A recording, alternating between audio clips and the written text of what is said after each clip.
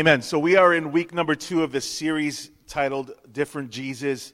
And the image, you can see it here, it's kind of this put together picture of Jesus that cuts and pastes all these different images and what people think Jesus looks like. And the whole heart of this series is understanding that people often take Jesus and they make Jesus into whatever fits their agenda. We talked about last week how people take Christ and they make him their own personal Jesus, right? That's an old reference to a 1990s song, but they take the parts of Jesus they like, they dismiss the parts they don't like, and they remake Jesus to whatever fits their narrative, whether that be any kind of Jesus like you see in these images here, however you visualize them, whatever kind of movie Jesus you think he is, or political Jesus, homeboy Jesus, whatever Jesus you think it is. But people take Jesus and they turn him into a different Jesus. And the whole point of this series is to go back to the biblical Jesus. Because in the Bible we see that Jesus is not like the Jesus that we sometimes make our own personal Jesus. Last week we talked about how Jesus loved differently, and how that love teaches us how to love others and forgive others. And the forgiveness that Jesus gave the woman who came and washed his feet with her tears at this dinner party, this bold, courageous woman who knew she wasn't invited, knew she wasn't welcomed to this space, comes in faith and washes Jesus' feet, lays her life out there before him in front of a priest, and there Jesus gives her forgiveness because he loves differently. One of the things I've been noticing lately is with the political climate in the country and all the division that we're seeing is that some people have weaponized Jesus. They've made Jesus a weapon. And they'll take scriptures like Jesus when he was releasing his disciples to go spread the message of the gospel. And he told the disciples, he said, look, don't think that I came to bring peace. I came to bring a sword. And I've seen a lot of people recently use that scripture and twist it out of context, because what Jesus was talking about when he said that he didn't come to bring peace, but he came to bring a sword, was that he was preparing his disciples who he was releasing to go out and preach. He was preparing them to receive conflict, because the message of Christ will always be in conflict to the world. So when Jesus said, I didn't come to bring peace, I came to bring a sword, what he was saying is this is the unbeliever's response to the gospel, will be a sword. But it's not the way we communicate the gospel. We don't communicate the gospel with a sword. You see people twist Jesus and they make Jesus what they want him to be, and they weaponized him to kind of divide sinners from saints, left from right, liberals from conservatives, the rescued from the condemned, and they've turned Jesus into a different Jesus. Jesus isn't on either side. It reminds me of Joshua when he was at the foot of Jericho and the angel of the Lord's army showed up, and Joshua asked the angel, are you on our side or are you on their side? And he said, look, I'm not on either side. I'm here to take over. Jesus is here to take over. Jesus is here to rescue everyone. Because we saw last week that we're all sinners, right? That we all need saving. So the Jesus of the gospel, the Jesus of the Bible, is a different Jesus. He's a Jesus who's known as the Prince of Peace. He's a Jesus who's known to say, blessed are the peacemakers, for they will be called children of God. He was the Jesus who would heal people and say, go in what? Peace. Jesus didn't come to condemn the world, he came to save the world. Compassion. I've entitled this message, A Different Compassion. Compassion is this kindness, this sympathy. But there's something bigger to compassion. You see, the origin of the word compassion comes from the Latin word pati, which means to suffer. It's where we get the English word pity or passion. You think of the passion of the Christ. It was Jesus suffering. The prefix there, cum, C-O-M, means with. Like we would get companionship.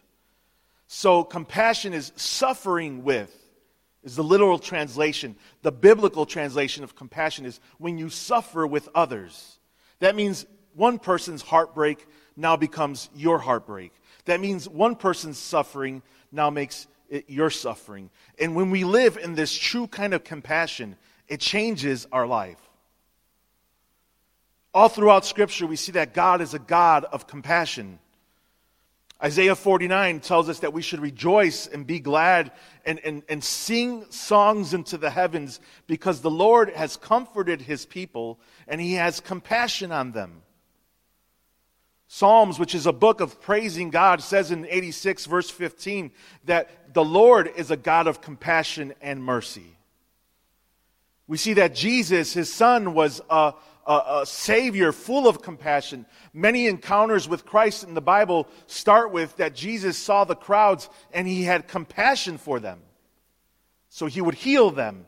He would meet with them. He would teach them because He was full of compassion for them. And in the epistles, we see Paul and Peter and Timothy and John tell us to be people of compassion.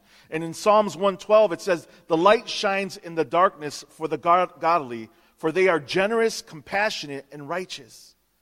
We, as God's people, should be known for our generosity, our compassion, and our righteousness. 1 Peter in the NIV says, "Be of one mind," right? We learned that from Paul, from the series we did in Becoming in Philippians, where he said, "Be of one mind, have the mind of Christ, be sympathetic, love one another, and be" what? Compassionate. Suffer with others. I love what the author Frederick Buechner said of compassion. He said this. He said, "Compassion is sometimes the fatal capacity for feeling what it is like to live inside someone else's skin. It is the knowledge that there can never really be any peace or joy for me until there is peace and joy finally for you too. How can I be at peace and joy when you're not?" That's compassion. And in this portion of Scripture today, we see Jesus, full of compassion, heal the most unlikely of people. And I believe from this account what it teaches us, and this is this morning's big idea, is that in Jesus we find a different kind of compassion. Because in the world we have empathy, we have sympathy, but very few have compassion. But in Jesus we find a different kind of compassion. And His compassion is displayed to you through His acceptance of you and through His invitation for you to partake in His life. His compassion teaches us how to view and how to receive others. Not distance ourselves and shun people like we see happening, but how do we embrace even those who are against you, those who don't think the same way you do? This is the compassion of Jesus. It's a different compassion. And here in this text, in Mark 10, we see Jesus show amazing compassion to this blind beggar. You see, during this time, Jesus had become wildly popular. Crowds were following Him wherever He went. The curious wanted to see, wanted to hear His teaching that was groundbreaking, that was earth-shattering, that was getting people in a tizzy, right? There was people who were worried that He was going to try to take over the Roman authorities. The Romans were worried. The Jewish ruling elite was worried because He was preaching a message that was contrary to them, to their religion. There was people, wherever Jesus went, imagine the people who would cry His name as He walked, those who were trying to get close to Him. This was here some of the final steps that Jesus would take. In the next chapter of Mark, we see that Jesus is entering into Jerusalem in what we call Palm Sunday. So this is Jesus nearing the end of his life. And here He has this chance encounter with this blind beggar. And as Jesus moved and as the voices were coming from left and from right, and as people were trying to get near to Him, one voice stands out above the rest to Jesus, captures His attention, stops Him in His tracks, And Jesus responds full of compassion and heals this man. So what I want to do this morning with the time I have is walk us through this encounter that Jesus has with this blind man. And then share with you two implications about Jesus that the Scripture tells us, and then one application for you to walk away. One application for you to walk away with today that you could use and say, Lord, make me more like you. Help me become more like you, Jesus. So in Mark chapter 10, we're going to begin reading in verse 46.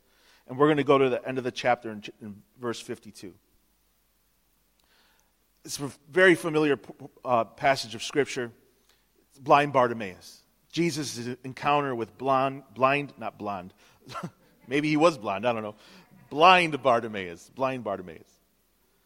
In verse 46, it says this: Then they reached Jericho. That's Jesus, his disciples, and this massive crowd that would follow him. Then they reached Jericho, and as Jesus and his disciples left town, a large crowd followed him. A blind beggar named Bartimaeus, which means son of Timaeus, was sitting beside the road.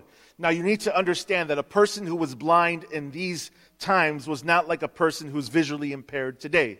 A person who's visually impaired today can lead a fully normal, productive, life where they're capable, they're independent to do things and work and fully function.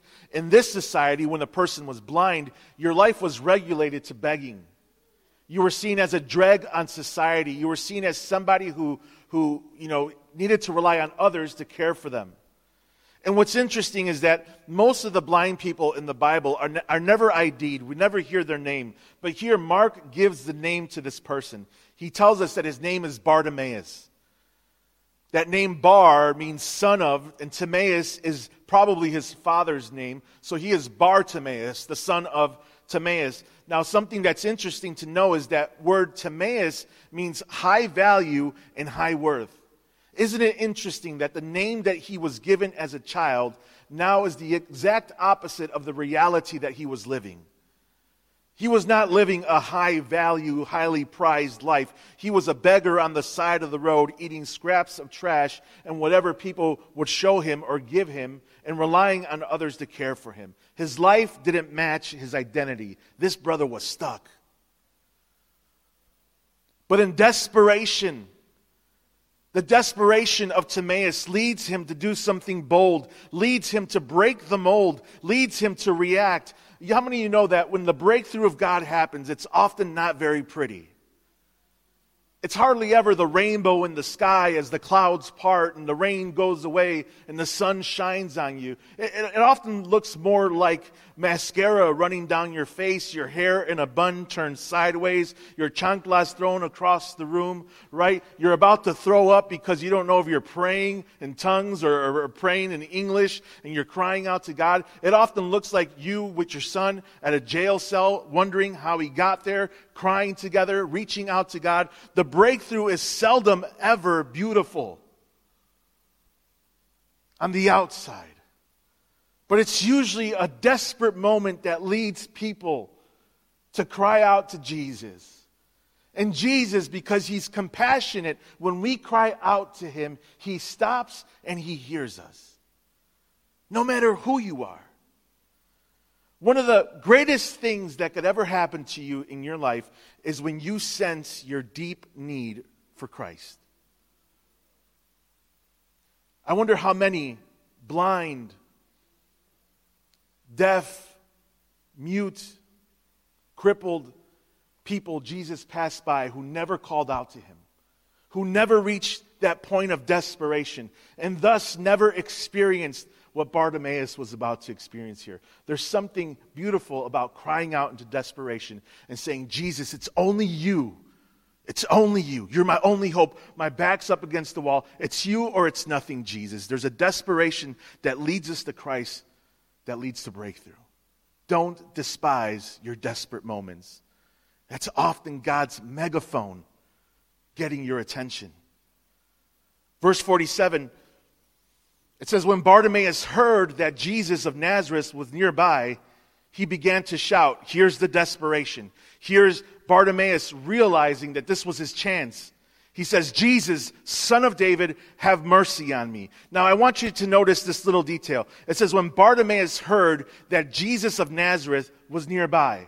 This tells us that Bartimaeus had heard about Jesus before this moment. Why would he cry to Jesus if he didn't know who Jesus was? What was it that Bartimaeus heard about Jesus that caused him to react this way? That when he was nearby, he was going to be so desperate that he would begin to shout at the top of his lungs from the side of the road, Jesus, Son of David, have mercy on me. I wonder if his circle had heard about the miracles Jesus had been doing. I wonder if they all shared, there's this man named Jesus, and he's healing the blind, and he's raising the dead, and he's opening up the ears of the deaf, and he's opening up the mouths of the mute, and he's performing these miracles. If we could get close to this Jesus, this is our chance, guys. This is our opportunity. We could have a chance if we get to know this Jesus. I wonder if Bartimaeus had heard that. How many know that faith comes by hearing? Romans 10:17, faith comes by hearing, and hearing the good news about Christ. What is the good news about Christ? It's what Jesus himself said in Luke 4 when he said that God had sent me to proclaim liberty to the captives, to set them free, and that what? The blind would see. Now this not only means the physically blind, but the spiritually blind, the emotionally blind, the socially blind. He said that the blind will see and that the oppressed will be set free. If you're wondering why Jesus came to earth and why he went to the cross for you and me, he came to complete that mission in your life, that you might be set free, that you might experience freedom, that your eyes might be opened, and that you might be broken of any chain that binds you. That's good news. That's the good news of Jesus. So I'm wondering if those were the stories that Bartimaeus had heard. So I could see his faith building. Picture it. He's hearing these stories of this Jesus who's performing these miracles. His faith is slowly building in him. And now he knows maybe this is the only chance he has. Maybe this is the only opportunity he's ever going to get. So when he hears that Jesus is near, he responds by calling out to him. Now I love this because we all know that Bartimaeus is blind. He cannot see. But he can what? He can hear.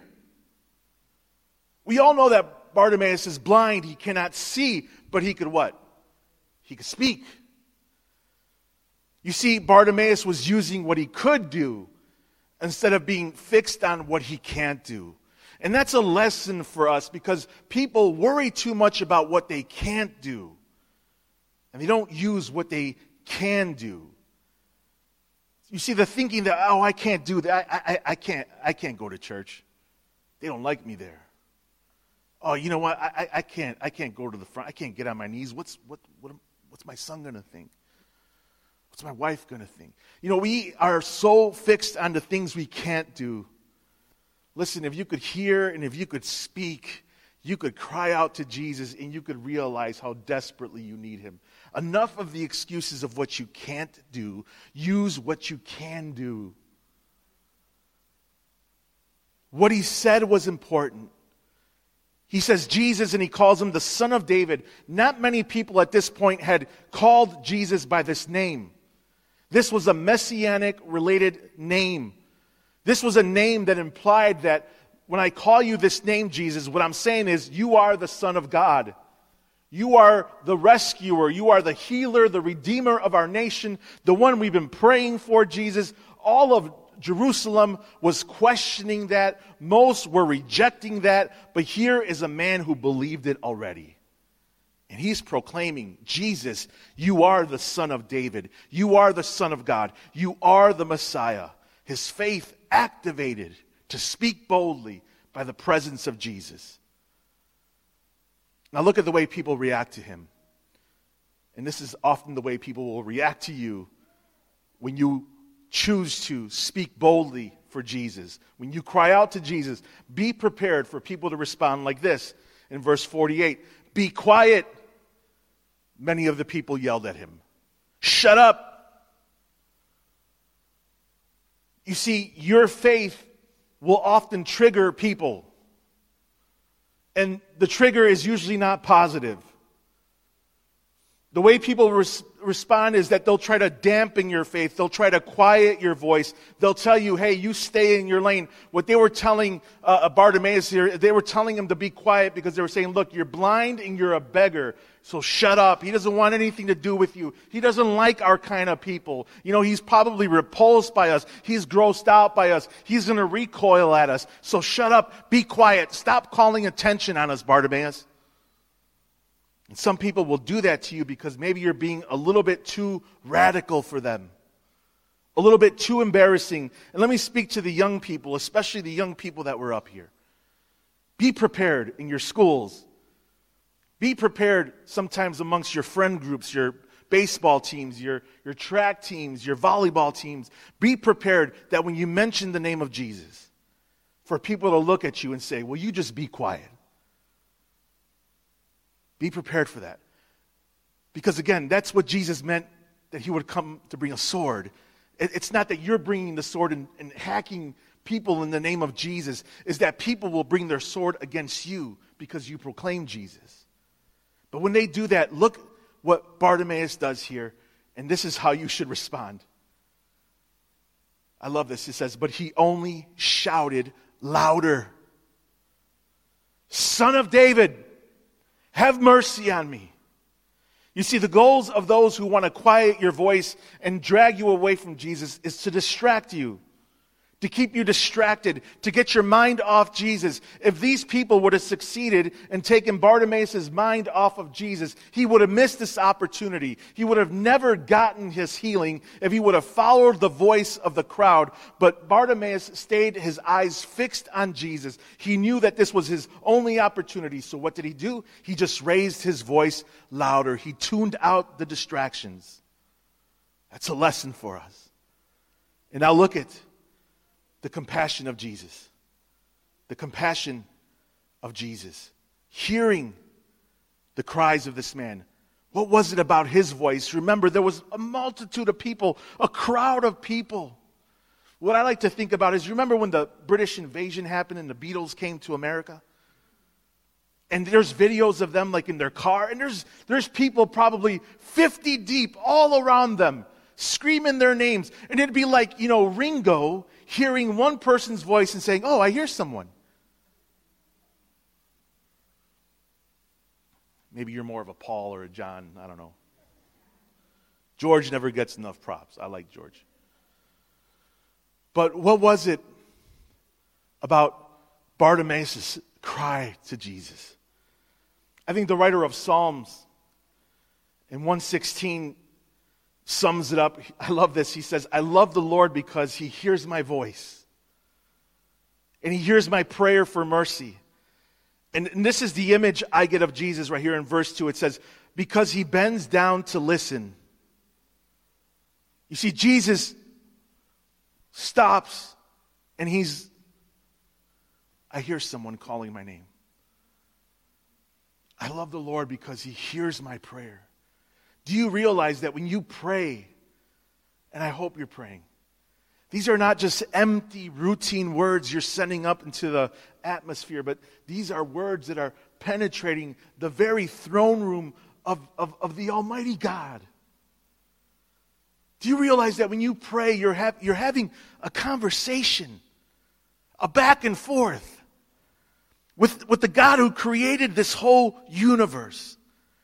The God who molded Saturn in his hands said, it's not right yet. Let's put some rings around it. Okay, now go right here. Do you realize you're having a conversation with the God who said, this planet, it shouldn't spin this way. Let's turn it on its side. Okay, now he places that planet in his hand. He places it right there. Do you realize that when you pray, you're having a conversation with that being? These are not just empty words. We should never treat prayer as just, oh, God, thank you for this car. Thank you for my job. I hate it, but it's okay. It pays the bills. And all right, I'm going to work. No, you're having a conversation with the creator of life. Spurgeon says this, of how the cry of the heart reaches the throne room of God. He says, the gate of heaven is to be only opened in one way, by the very earnest use of the knocker of prayer. I love that. What opens up the gate of heaven? The knocker of prayer. Prayer is that boom, boom, boom that gets the heart attention of God. And look at this line. He says, your eyes, thou cannot have their eyes open until their mouth is opened. You'll never have your mouth, sorry, I'm getting ahead of myself. I'm so excited. You'll never have your eyes opened if your mouth always remains closed. If Bartimaeus' mouth would have remained closed, his eyes would have never been opened. But he opens his mouth, and this is what Spurgeon says. He says, it's the burning lava of the soul that has a furnace, within it. A very volcano of grief and sorrow. He's talking about the person who pours their whole soul out in prayer. And what it does is that burning lava of prayer finds its way to God. You see, this was not Bartimaeus saying, hey, Jesus, hey. He didn't do the whistle, though. I'm over here. Come on over. Oh, this was Bartimaeus' whole soul, burning lava from his soul, knocking on Jesus' heart. Jesus, Son of David, have mercy on me. Look at the compassion of Jesus in verse 49. When Jesus heard him, he stopped. You see, when you pray that way, you know what God does? He stops. He says, tell him to come here. So they called to the blind man. The same ones who are now saying, shut up, listen to what they say. Cheer up. Come on, he's calling you. So Bartimaeus threw aside his coat. He jumps up, came to Jesus. 3 actions that Bartimaeus does here. He throws aside his coat. That's big for a beggar. To a homeless person, their coat is their shelter. It's their protection. It's their address. What was Bartimaeus doing when he throws aside his coat? He's saying, hey, where I'm going, I no longer need this. I'm shedding this. I don't need this anymore because Jesus is calling for me.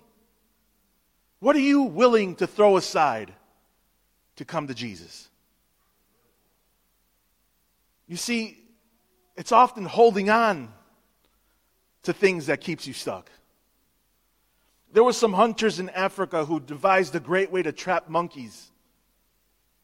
What they did is they grabbed some gourds or some coconuts and they hollowed them out and they put some tree nuts inside of this hollow coconut or gourd, whatever they would use, because they knew the monkeys were going to be curious enough to look inside of there. And when the monkeys would reach inside of the empty coconut, they would feel the tree nuts and they would grab onto them because they wanted to take them out.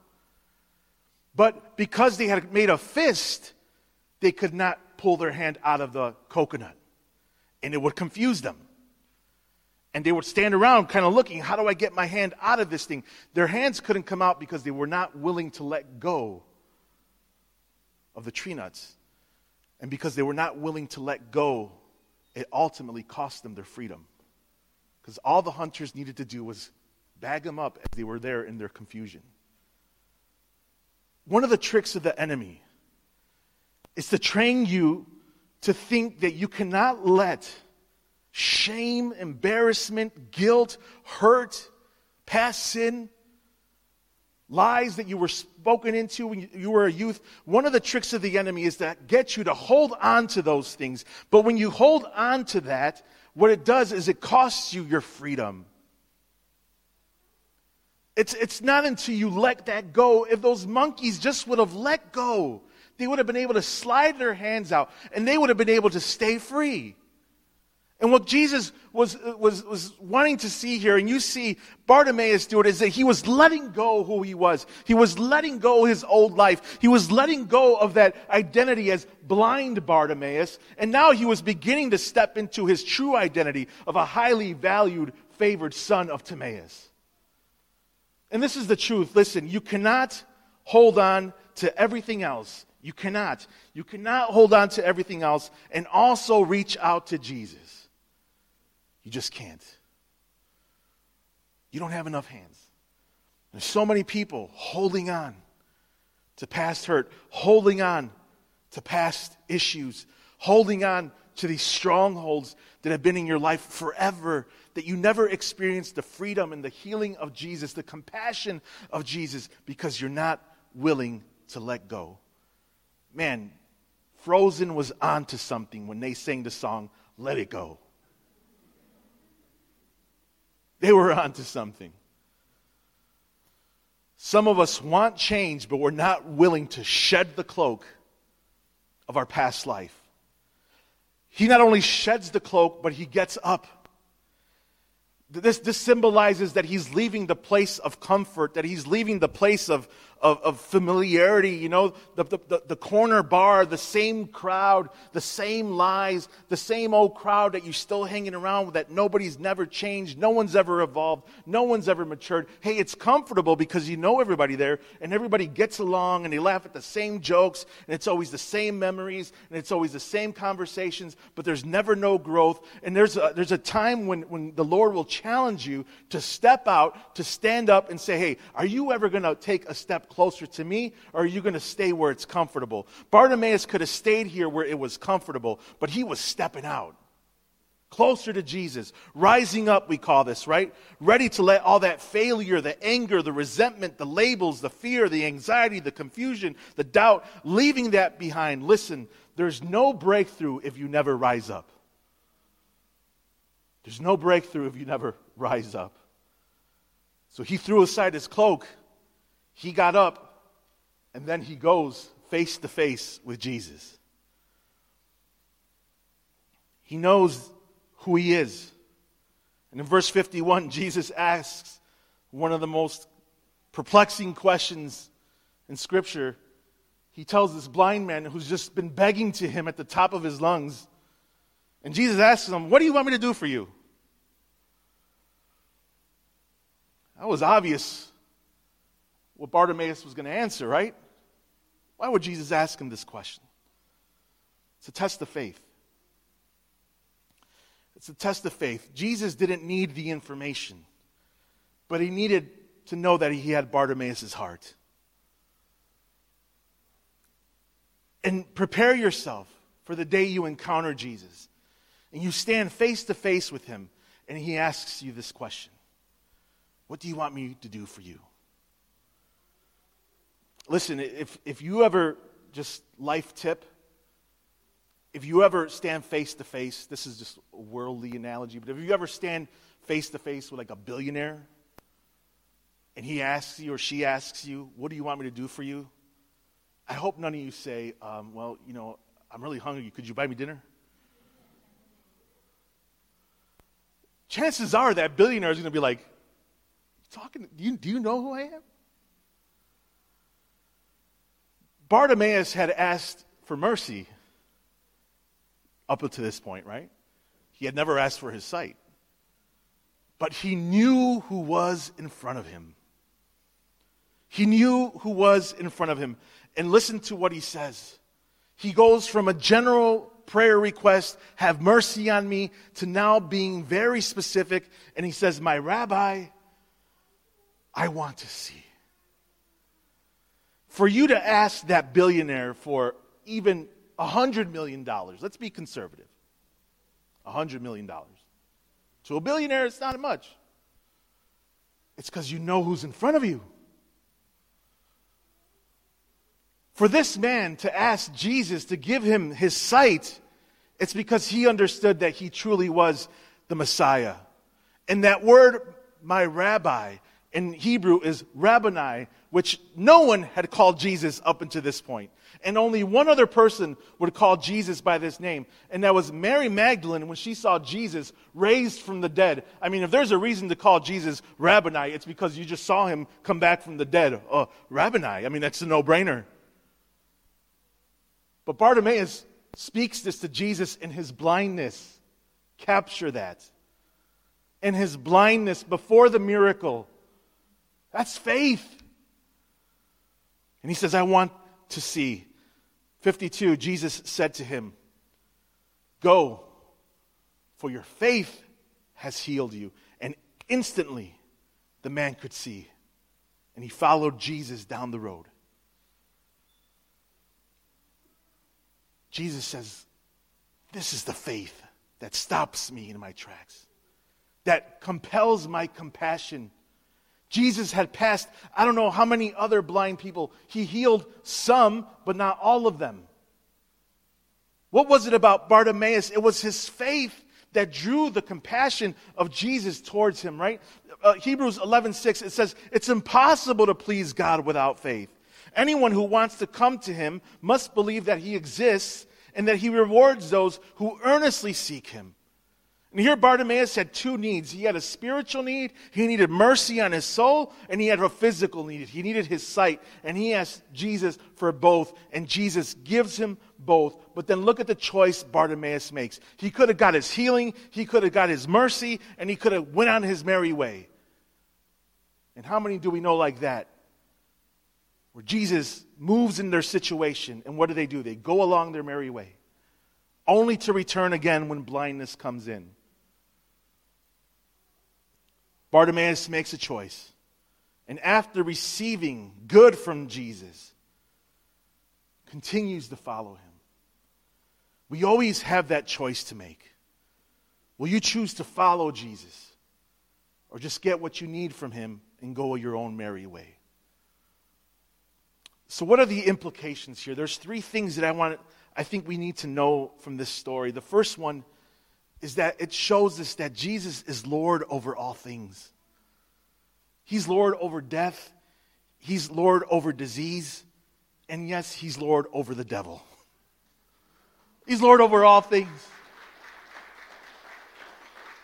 Jesus, in his compassion, when he saw these sisters crying because their brother Lazarus had died, what did he do? He raised Lazarus from the dead because he's Lord over death. This man here, he was blind. We don't know if it's from disease or something else. Jesus healed him. There was lepers that Jesus healed. Why? Because he's Lord over disease. And he's Lord over the devil. One day when the kingdom comes and we're living and ruling in eternity with him, the devil will be no more. He'll be locked up forever in eternity. Why? Because Jesus is Lord of all. That's what this story teaches us. Praise God for that. The second thing that it teaches us is that there's no person, hear me well, there's no person or situation that is beyond the reach of Jesus. He's not afraid, and he's not put off by your deformities, by your inadequacies, by your sin, by your past. It doesn't recoil him. There's no person and there's no situation at all that is beyond the reach of Jesus. Why? Because he's compassionate. Because he has a different compassion. A different compassion. A kindness for his people. Those are the two implications. Now here's the one application. If we're called to be like him, if we're called to become like Jesus, and if we're going to be people of different compassion, then we must recognize the suffering of others and take action to help. How do you have compassion like Jesus? You recognize the suffering of other people, and then you take action to help. It's not enough to just recognize other people's suffering. Their suffering, remember, now becomes your suffering. Their heartbreak now becomes your heartbreak. And if there's no peace, and if there's no joy, if there's no flourishing for them, then there should be no joy and no peace and no flourishing for you.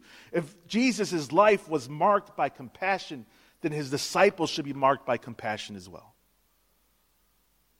Jesus did 3 things here in this text. He recognized Bartimaeus' suffering. He listened to Bartimaeus. He heard his cries. And then he responded by taking action. 3 simple steps. You could be a person of compassion like Jesus. Recognize other people's suffering. Listen to them. Listen. Slow to speak. Quick to listen. And then respond. You see, it's not enough to say, but I'm very empathetic. I'm a very sympathetic person. My heart breaks for those who are broken. There's a difference between empathy and compassion. Empathy and sympathy are rooted in emotions, but compassion is rooted in action. I'm overjoyed that you're sympathetic, that you're empathetic. Jesus was too, but Jesus had compassion. He stopped and he responded and he took action.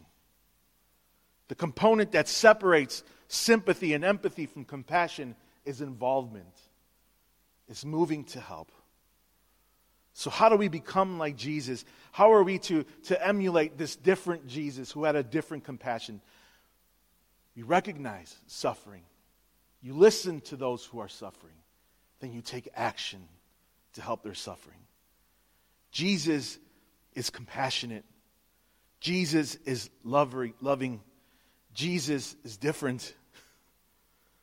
When you cry out to him, he knows your voice.